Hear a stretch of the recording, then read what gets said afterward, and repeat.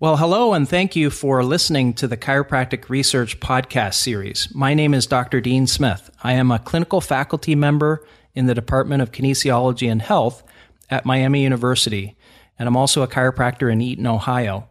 My research interests relate to understanding how chiropractic affects motor control and human performance. Thanks so much to all the listeners of the podcast out there. If this is your first time listening to the podcast, thanks for joining in. I really appreciate all the great reviews on iTunes and the feedback from every one of you. If you like listening to the podcast, please leave a great review on iTunes so we can attract even more chiropractors to listen to the best in chiropractic research.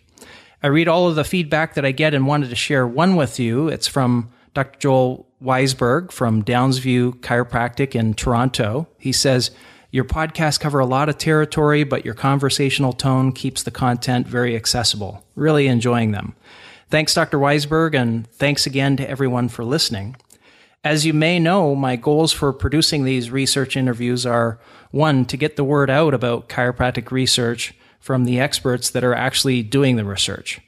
2, to encourage collaboration of researchers. And 3, to motivate and assist practitioners and students alike to pursue research careers in chiropractic science. I'd also like to point out that Chiropractic Science has partnered with ChiroCredit.com to make these podcasts possible. Well, let's get on with the interview with William Weeks, MD, PhD, MBA. I am really excited that in this interview we'll discuss topics such as healthcare delivery science, value in spine care, how doctors of chiropractic supply healthcare services, how patients use such services, and how best to integrate services with other healthcare providers. Dr. Weeks is a professor of psychiatry and of community and family medicine at the Giesel School of Medicine at Dartmouth. There he works at the Dartmouth Institute for Health Policy and Clinical Practice as a senior research scientist, where he teaches in the master's programs and conducts research on health economics, healthcare value, the complementary and alternative medicine market, and geographic variation in health services utilization in France. Dr. Weeks has published over 150 peer-reviewed manuscripts examining economic and business aspects of healthcare services, utilization and delivery, physicians' return on educational investment, healthcare delivery science, and healthcare value. He received his MD from the University of Texas Medical Branch at Galveston, his MBA from Columbia University, and his PhD in economics from A. Marseille School of Economics and Management. Dr. Weeks has been honored with the 2009 National Rural Health Association Outstanding Researcher Award and the 2016 Jerome F. McAndrews Award for Excellence in Research from the National Chiropractic Mutual Insurance Corporation. During 2016, Dr. Weeks holds the Fulbright Tocqueville Distinguished Chair at A. Marseille University. Dr. Weeks, it's such an honor to have you on the Chiropractic Science Podcast. Oh, thanks so much, Dean. It's really a great pleasure to be here. Great. Well, let's go ahead. We've got a good agenda today of things to get through. So first off, I'm curious how you became interested in becoming a medical doctor. So, yeah, I think I gravitated toward medical school and thinking about becoming a medical doctor as a kid because I liked science. And so I went to school and I liked science. I did well in science classes, and my teachers always said, well, you should be a doctor. So I thought, well, that might be a good idea. It might be interesting. So actually, when I was in high school, a friend of mine and I worked as orderlies in a children's hospital in Oklahoma City, and our job was to go get the patients and bring them down for surgery for the hold them in the pre-op room, and then we would also turn over the rooms. We would clean the rooms, the ORs, and get them ready for the next patient. So in that process, this was a long time ago, and this could never ever happen again with the way HIPAA rules have evolved and different rules. But back then, we were two young, interested kids who were interested in medicine, and so after we would clean the rooms and turn them over, they would let us watch the surgeries, and then actually let us scrub into the surgeries and sometimes hand them instruments and things like that. So I just got really excited about all of that and decided that I would pursue medical school. So I went to college at Whitman College and graduated there and got into medical school at University of Texas Medical Branch and went there. Galveston is on the beach of Texas, and it was just really, if you're forced to go to 4 years of medical school, that's the place to do it. It's just that. So we had the beach was 2 blocks away, and the cool thing about University of Texas at Galveston was that it was the charity hospital at the time for all of Texas. So we saw some of the most rare and bizarre kinds of diseases and conditions that you would ever run across. A lot of people will go through their whole medical experiences and never see such things, and we saw them kind of regularly. So it was really cool and fun to do that. But then I liked a variety of things. I actually liked surgery and neurosurgery quite a bit.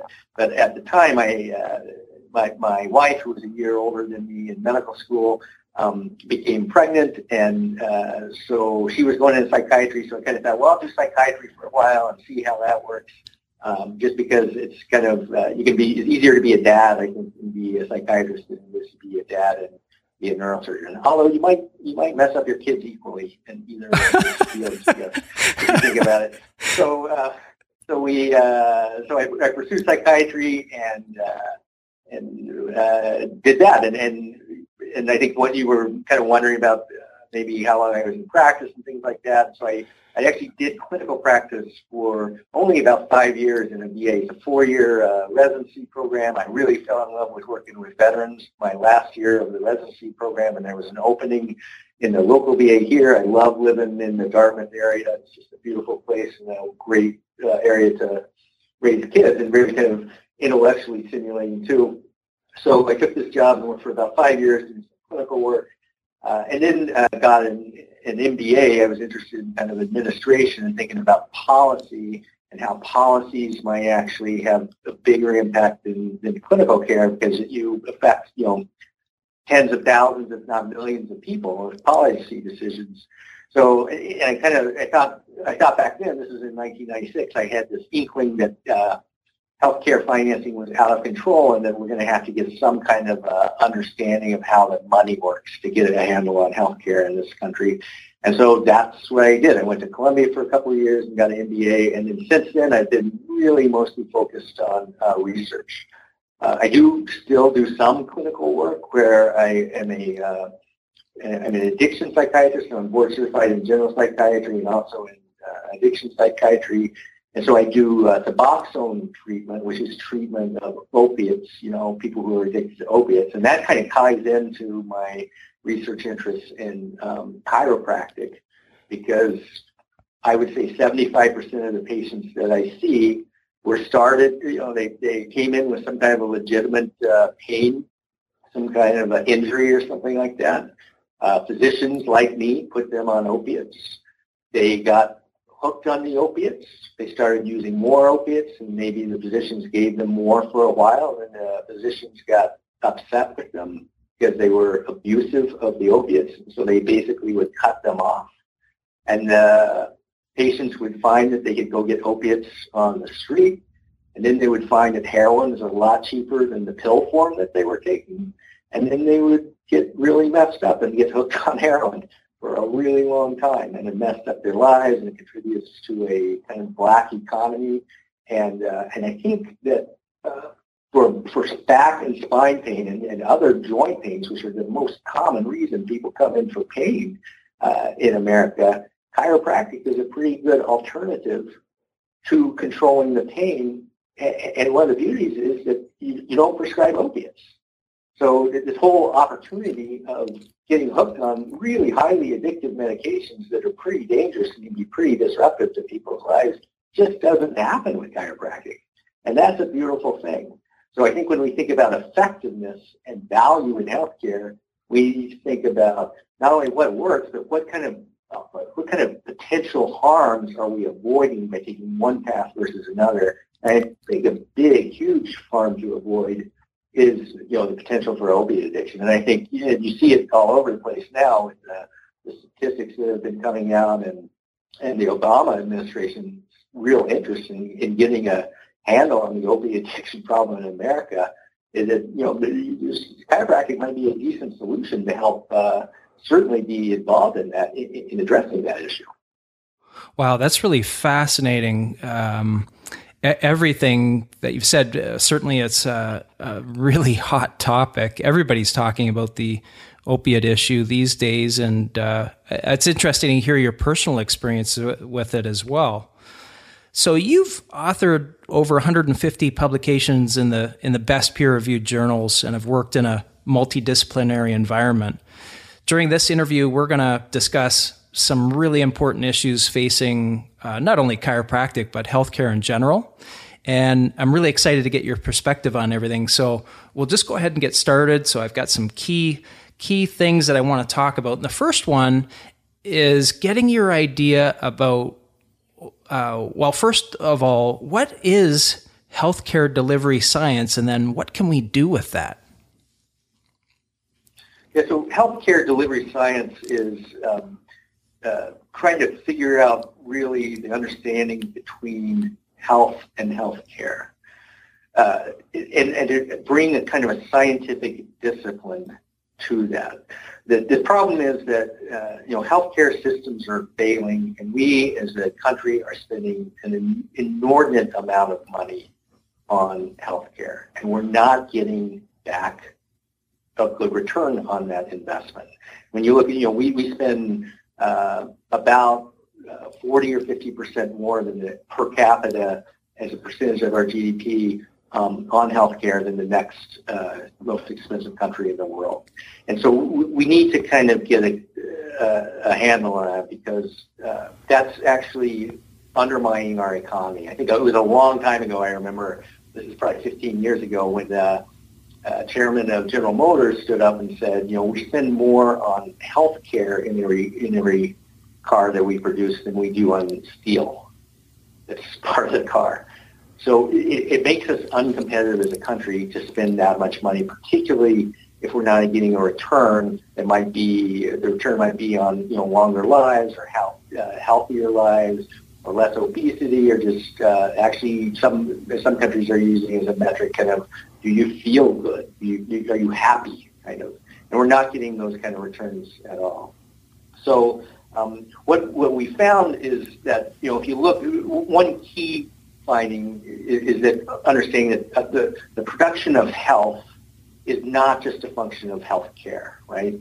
That there's what's called the Evans and Stoddard field model of health. And health has multiple determinants, and they include things like genetics and your biology and your environment, your physical environment where you live, and basically, whether you're wealthier or not. And healthcare is one component of that, but not even the defining one. So much else goes into production of health that healthcare kind of contributes, but is not necessarily at all the defining aspect of production of health. But when we look at what we want to do, since health care is so expensive, we should at least use the resources efficiently in the pursuit of health when we're investing in health care. So what we found is that it's expensive, it's inequitable, it's delivered in unfair ways, it's fragmented. There's almost an exclusive focus on treatment after the problem has occurred, as opposed to the kind of much wiser, and from an investment perspective, the wiser approach of prevention. And you just don't find that there's a lot of good managerial practices in place. We find that there's, across the world, there's a big mismatch between supply and demand. But you even find that in the kind of work we've done at Dartmouth, that supplies can induce demand. So a big concern in the U.S., where we have high healthcare expenses, is that there's overuse of a lot of healthcare. And that there's a guy, Jack Winberg, here, who kind of defined geographic variation in healthcare and has been working on this for 40 years at Dartmouth. And he says, when it comes to healthcare, geography is destiny. And so if you live in a certain area, you're just much more likely to get certain amounts and types of care than if you live in a different area. And there's no evidence to show that the people who get more actually have better outcomes. So they get more stuff. They don't get any more treatments that have been proven to be effective.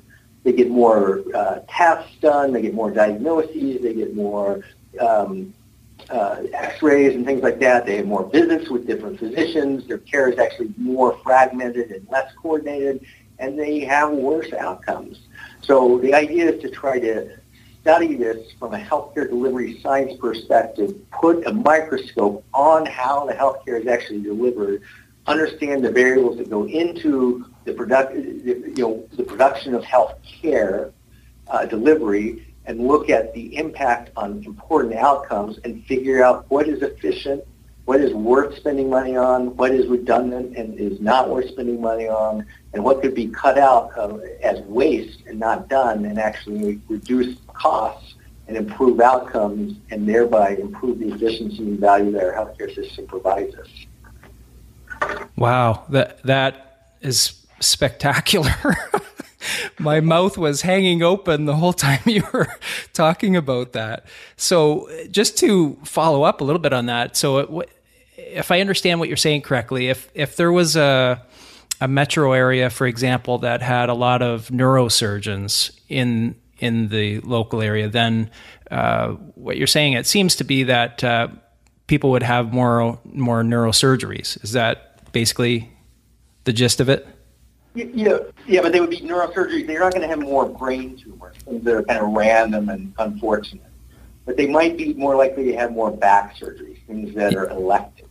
Yeah. Things that are, you can make more money on them. The hospital is incentivized to use their so-called fixed assets efficiently. Fixed costs in a hospital are huge, and the way the hospitals make money is to increase throughput.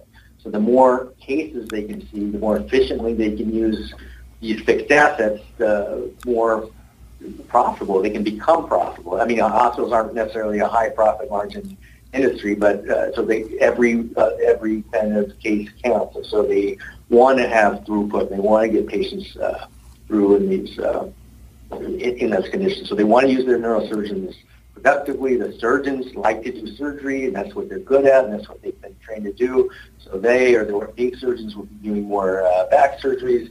And, thresholds are pretty different in different parts of the country. And indeed, one thing that's been repeatedly found is that patients aren't necessarily all that involved in the decision making. And that you can show patients, you can show physicians x-rays of patients who have back problems or hip problems and say to them, who is eligible for a back surgery or for a hip surgery? And the doctors will say, well, these people are. And it's a much higher proportion than patients who have had these x-rays who actually want that surgery. So the challenge is to kind of contain, to make sure the patient's voice is heard, and to make sure that their options are laid out, 4 different treatment options, when there is what you call preference-sensitive care. Now, if you have, like I said, if you're in a car accident and you have trauma, that's not going to be involved. You're just going to get care. If you have a brain tumor, you're going to kind of get the care that they recommend.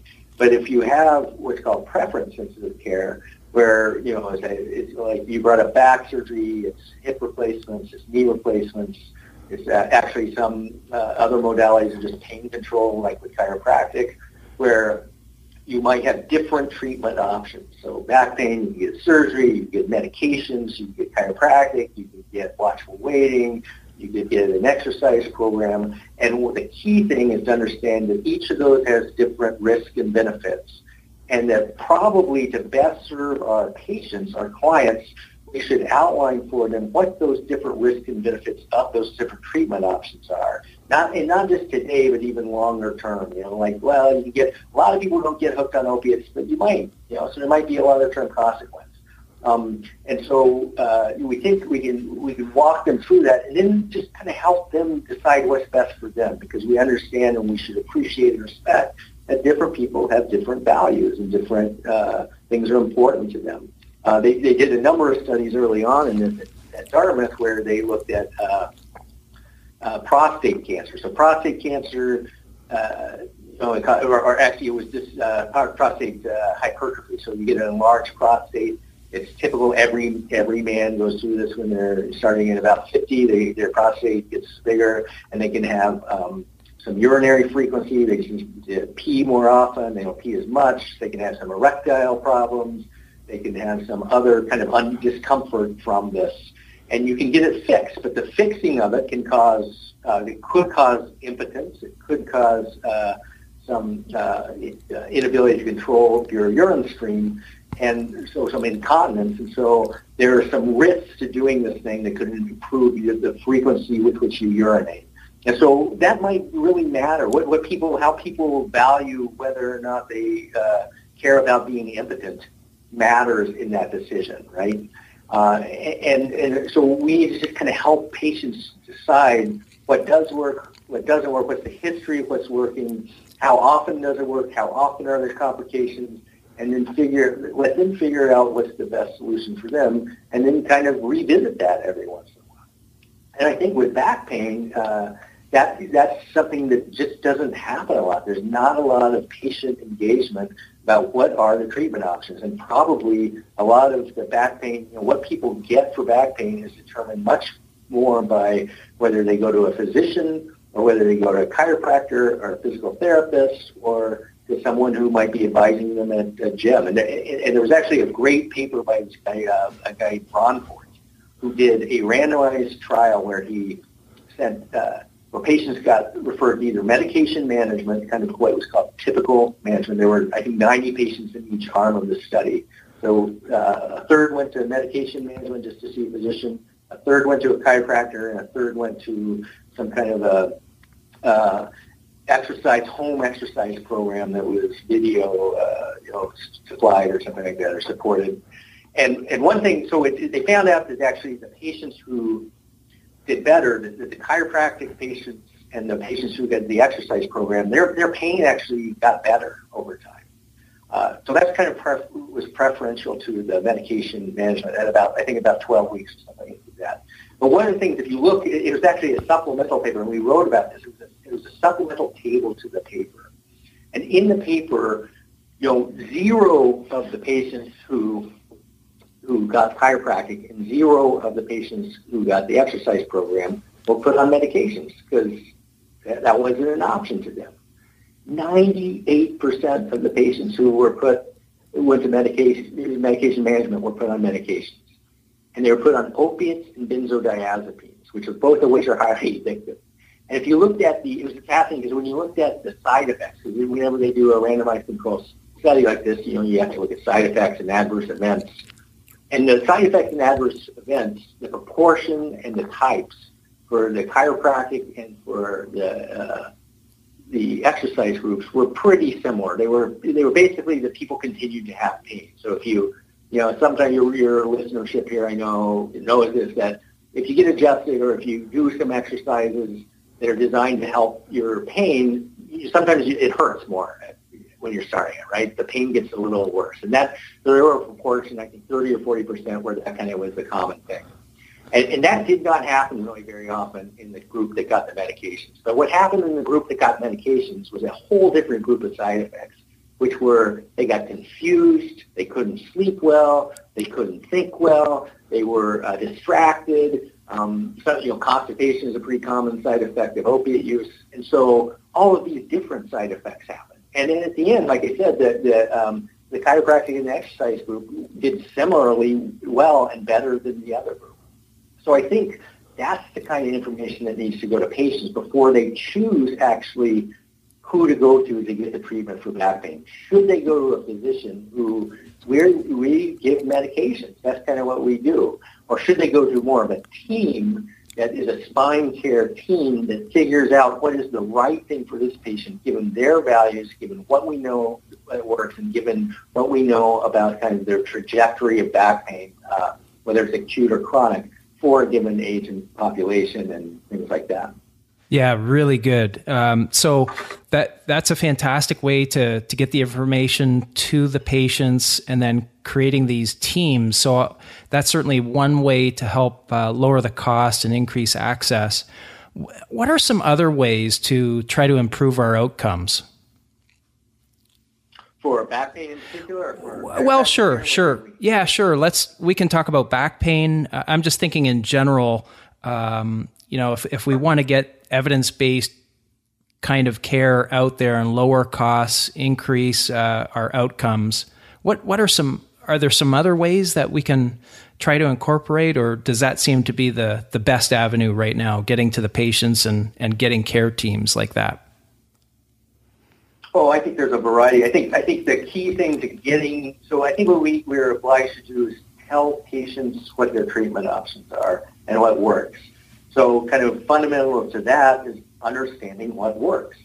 And there's the guy, Jim Weinstein, who is the president of Dartmouth-Hitchcock, who I work with a lot, and he did the largest ever funded NIH study looking at spine surgery outcomes, and found that, for some patients, for some surgeries, and patients who have certain characteristics, spine surgery is really, really effective, and for others it's just not. And that's the kind of studies, those are kind of outcome studies that we need to continue to do. And I think for chiropractic, some of the key questions are, identify what are the characteristics of the patients who we can most help. And then what is the best treatment plan for those kind of patients? Because when we looked at this, there's a lot of variation in how frequently patients are seen by chiropractors, how many visits there are by chiropractors, what are their primary modalities of treatment, what are their, how often do they see them, what's their recidivism rate, how much do they can come back with the failed if the back pain recurs and things like that.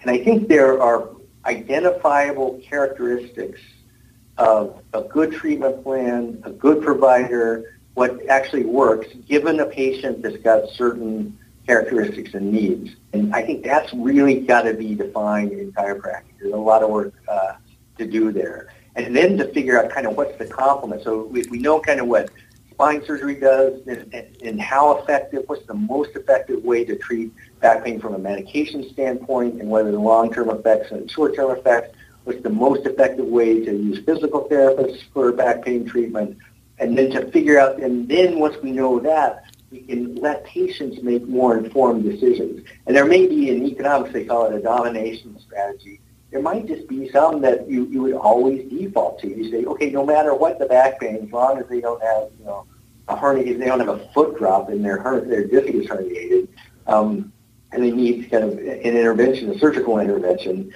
or just bed rest to get them off and get the disc down, then what we need to do is treat them. We need to take this one path, and we're going to do that for 6 weeks, and then we'll reevaluate to see how things go. And I think that is identifiable. I think there would be common treatment pathways and common guidelines to get through that initial evaluation and workup and 6 weeks of treatment for a second evaluation for patients who need it. And that would be a really good thing. So if you could do that, you could drive out incredible amounts of waste in healthcare for back pain, which include overuse of diagnostics, overuse of MRIs and radiographs, overuse of visits, overuse of medications, those kind of things that kind of really drive up costs, and I think probably just don't improve outcomes at all. Right. And to follow up on that, you were part of a team that was, you had an article published in Spine Journal of this year entitled Multi-Stakeholder Recommendations for Improving Value of Spine Care. And there were 4 evidence-based themes that came out of it. So I just want to quickly go through those. One was developing commonly defined groupings of spine pain patients.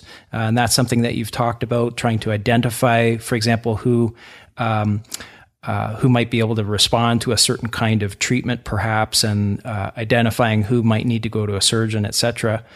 Misuse of care providers, avoiding patient harms, and establishing and using on a broad scale methods to learn from actual patient care. I think we've talked about all of those so far in our discussion, but is there anything that pops out in your head since we're talking about value in spine care?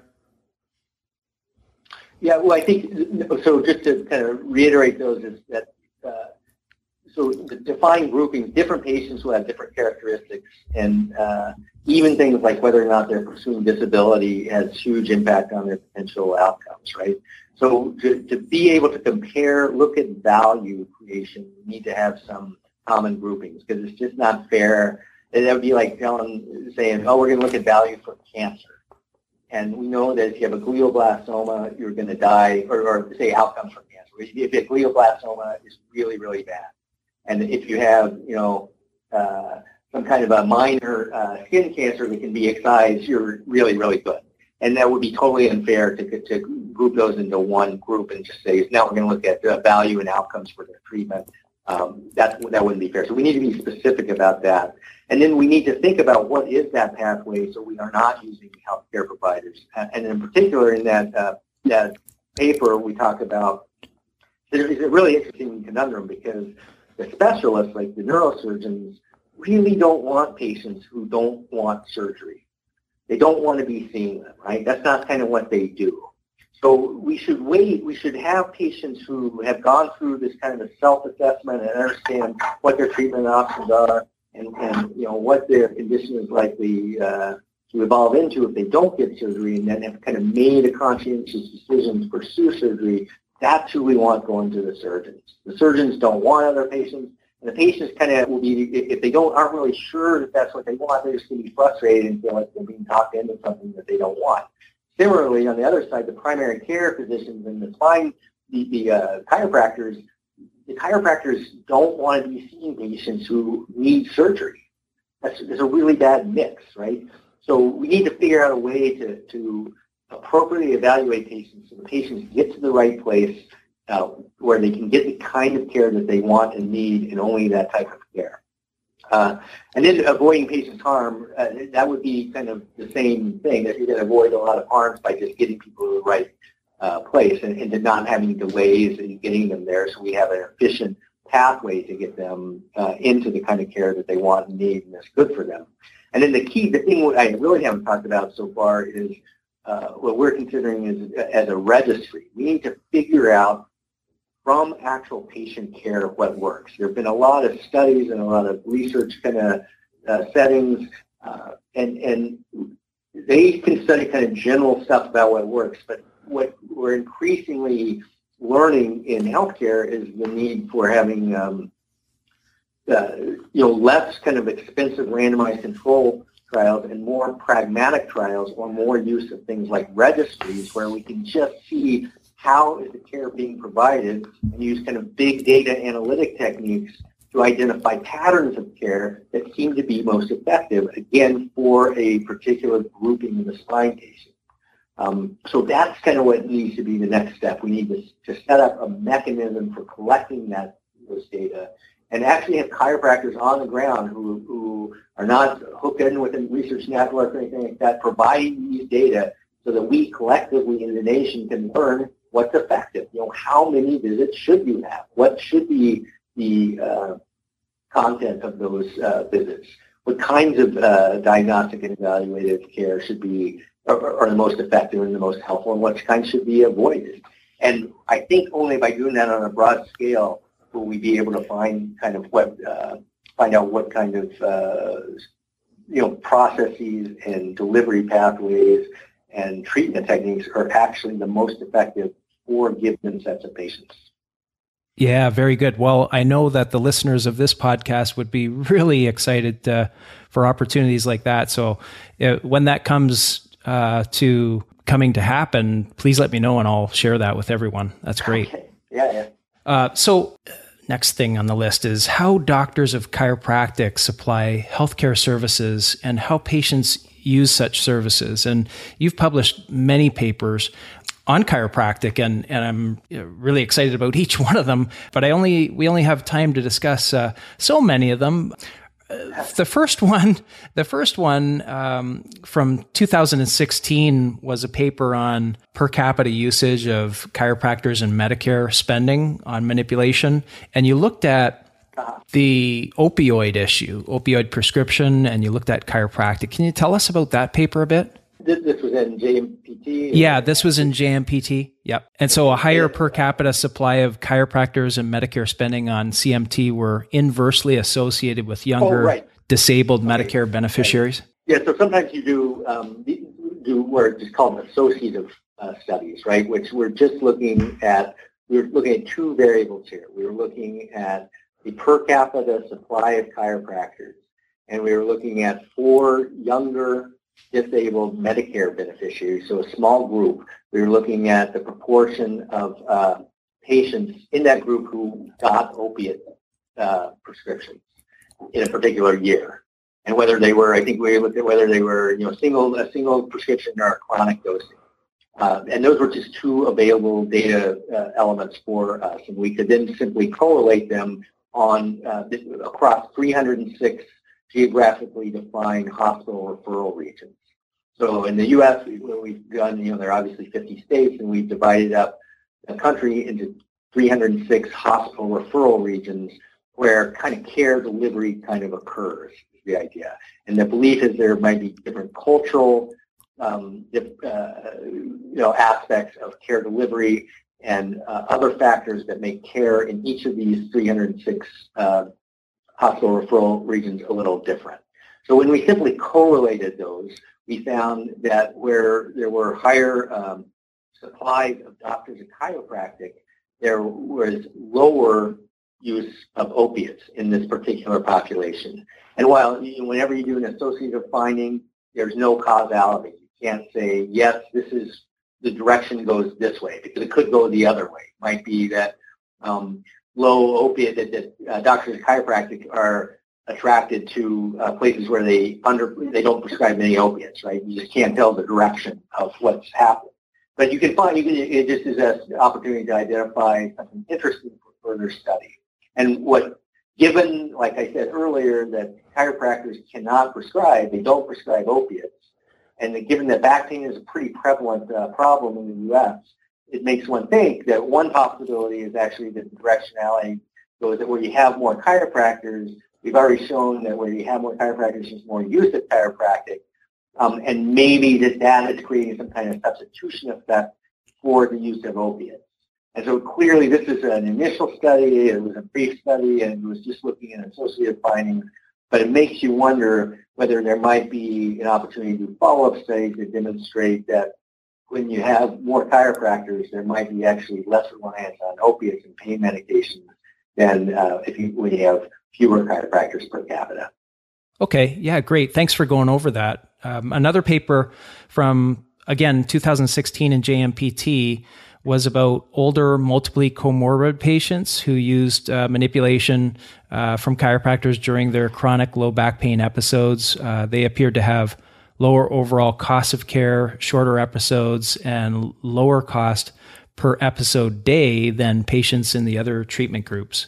Can you tell us a little bit about that paper, how that came about, and what you found? Yeah, so that was a grant, an NIH-funded study where we looked at, again, this is older Medicare patients who were concurrently enrolled in Medicare Part A and B, and they had multiple comorbidities. So they all had a neuromuscular condition, a chronic low back pain, but they also had to have some other kind of neuromuscular skeletal condition, and some kind of a psychiatric disease like depression or anxiety or sleep problems, something like that.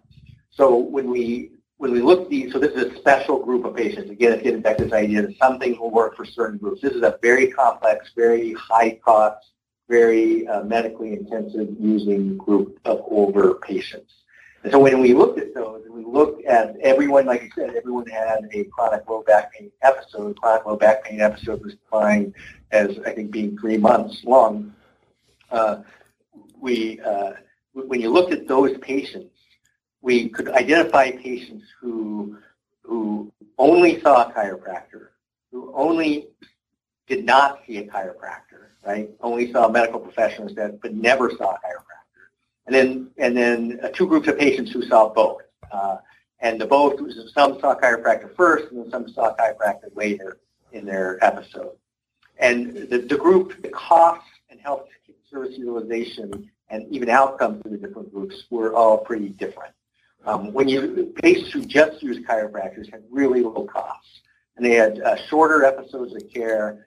They had a little bit higher recidivism rate in that they would have higher, return of low back pain later, but overall their costs of care were lower and their costs per day were lower.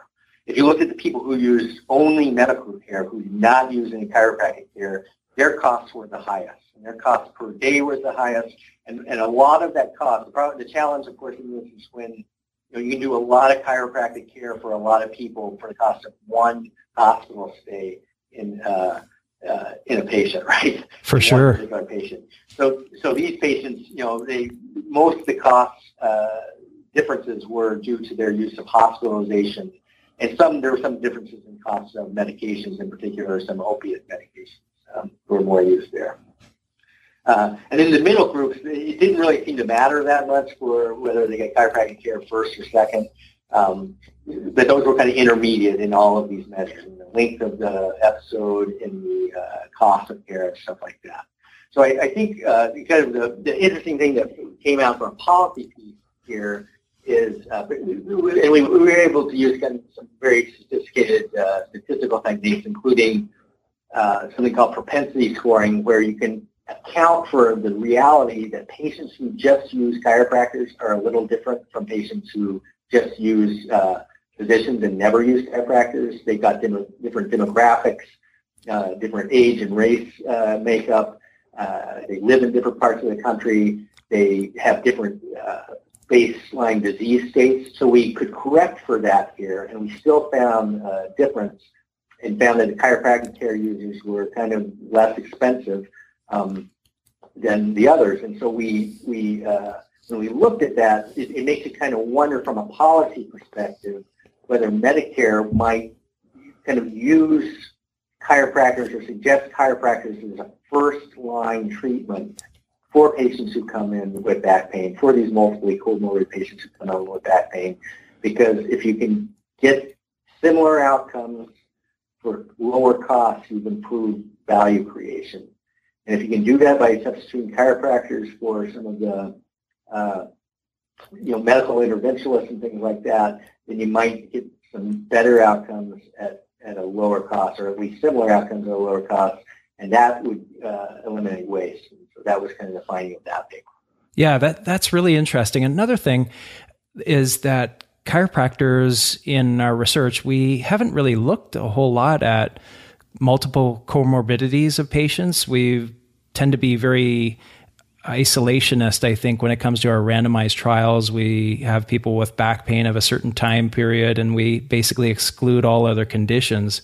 I think expanding this kind of research line is really not only interesting, but I think, as you say, could save money. And I'd be really interested to see the other quality of life measures and things of that nature as well, in addition to the cost. But that's hopefully something that we'll get to.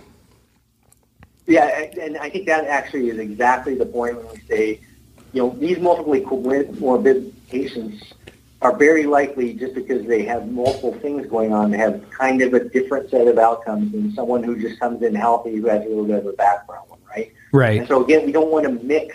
When we're comparing value and value creation, we don't want to mix those two groups of patients. They should be evaluated separately, right? Exactly. And so that's the importance of identifying different groups for analysis, but also the importance of doing that kind of a registry so that you can capture that these different patients do have different kind of characteristics and different numbers of comorbidities, and some matter more than others and things like that. If we can look at that, then we can really target our medical interventions and say, hey, people like you 50-year-old women who are slightly obese, who have depression and back pain that have lasted for 6 months or more, are going to probably do best with this kind of treatment. So let's try that first. And it's going to, and if we put you on a bunch of opiates, it's going to turn out really bad. So let's avoid that one like the plague. And then you can kind of do much more, customized care for patients by extracting what works from the entire population and not just from a few studies, particularly when there's just not information on, like you pointed out, there's just not a lot of information on some of these people. Yeah, for sure. Kind of mixes of patients. It's complex. Every patient's a little different. It's tough to do. Right. And those are the real battle conditions, right? I mean, that's what people have. So right. Our studies should reflect that. Exactly. Yeah. Another paper that you published also again in JMPT in 2016 was a survey, and it looked at U.S. adults and their perceptions of chiropractic. And generally speaking, in the paper that you looked at or studied, the U.S. adults had positive perceptions, but a relatively high proportion also had negative perceptions of chiropractic care, particularly at costs and the number of visits required by such care. And I certainly hear that, for example, out in the community. I'll say I'm a chiropractor, and some people, it's one of two things. It's either, oh, that's great, I go to chiropractors and they saved my life, this type of thing. Or the other, oh, I have to keep coming back for the rest of my life, kind of thing. I'm interested in what your take on this study is and how we can make change on that. Yeah, so I agree with you entirely. I think, and we say this, when there's exposure to chiropractors, and even interestingly, we used in I think in this study or maybe a different one that was you still use that same data set. We look at the supply of chiropractors, and where there's a higher supply of chiropractors per capita, there are more positive perceptions. And people who use chiropractors, who've actually had experience using chiropractors, have better perceptions of chiropractors. Right? So some of it is kind of fear of the unknown. They don't know what they don't know what chiropractors do. They're confused by it. One interesting question we asked that was in the broader survey, wasn't in the paper, but was kind of how long does it take to be a chiropractor? And some people thought it was kind of just out of high school and stuff like that. So I think when there's lack of information, people don't know. They don't know what. They're uncertain, and so they have different perceptions of things. So we found kind of this familiarity breeds not contempt, but breeds kind of appreciation.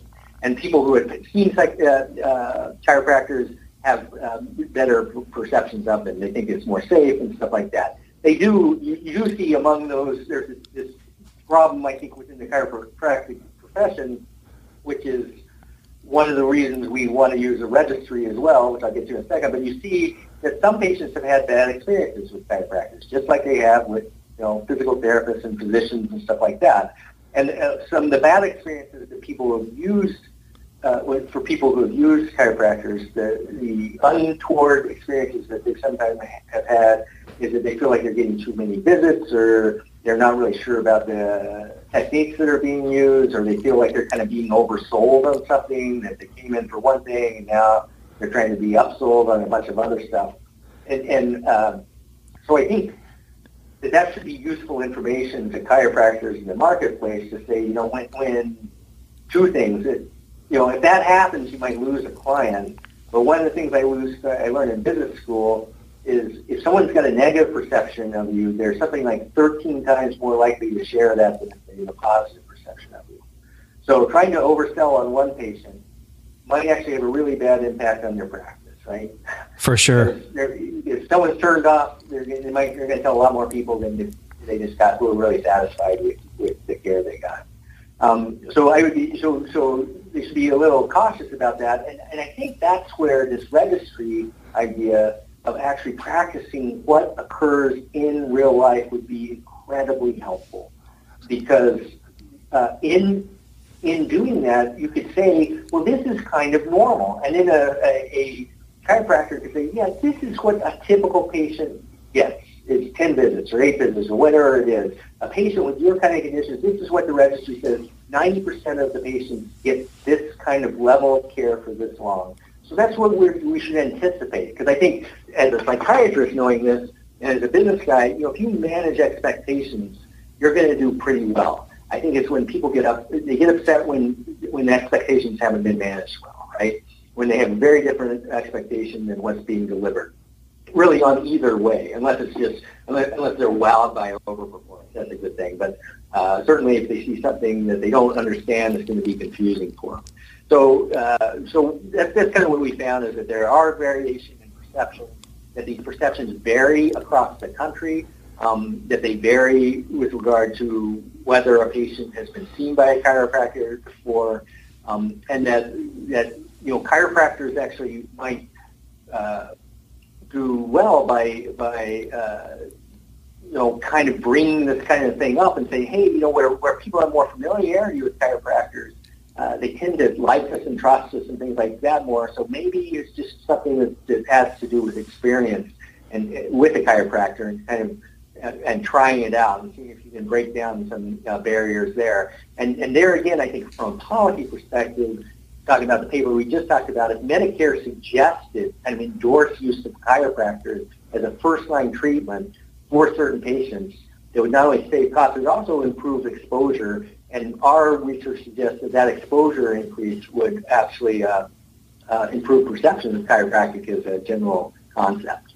And one interesting thing we also found, which I understand from talking to chiropractors, kind of common, is that they tend to really like their chiropractors, but they will have some more hesitation about chiropractic, and that's a difference, So I think there again, use of registries demonstrating what does work from a chiropractic perspective, what is effective, how many treatments are effective, what type of treatments are effective. Those things would be really helpful in addressing that perceptual issue.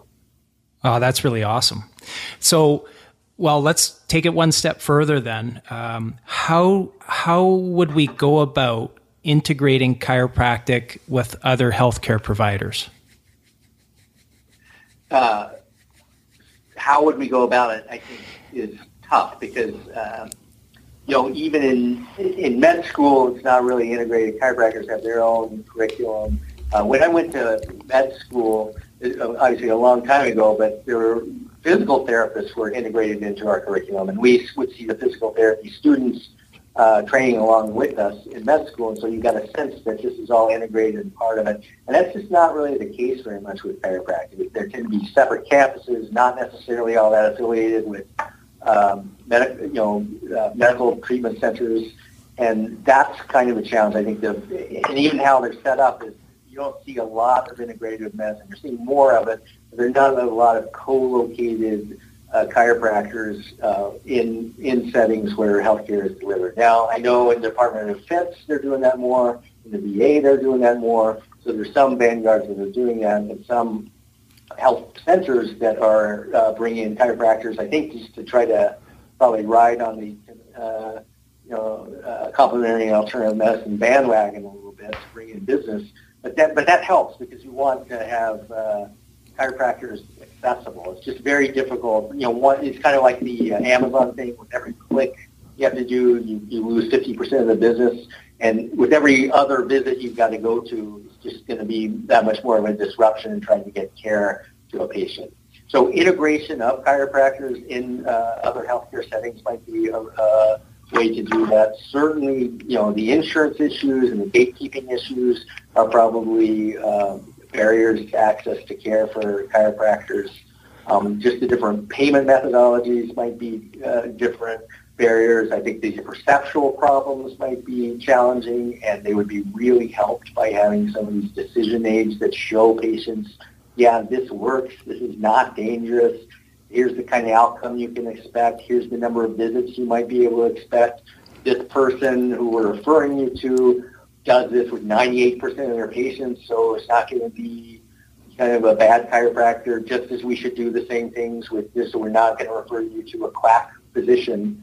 There are quack physicians that are quack chiropractors, and you want to kind of curtail your referment to those types of people because it doesn't help with patient care. So I think the more we can use things like we've been discussing here, both data analytic studies as well as evaluation of registries and engagement of chiropractors and patients in the development of those registries, the more we can learn about what actually really works, who it works for, when it works, what the length of treatment is, what type of treatment modalities are provided, and which of those all add up to what adds the most to value, and what can we eliminate that doesn't add to value in order to get our patients, healthy and on the other side without bankrupting our healthcare system and our economy. I think is the key here.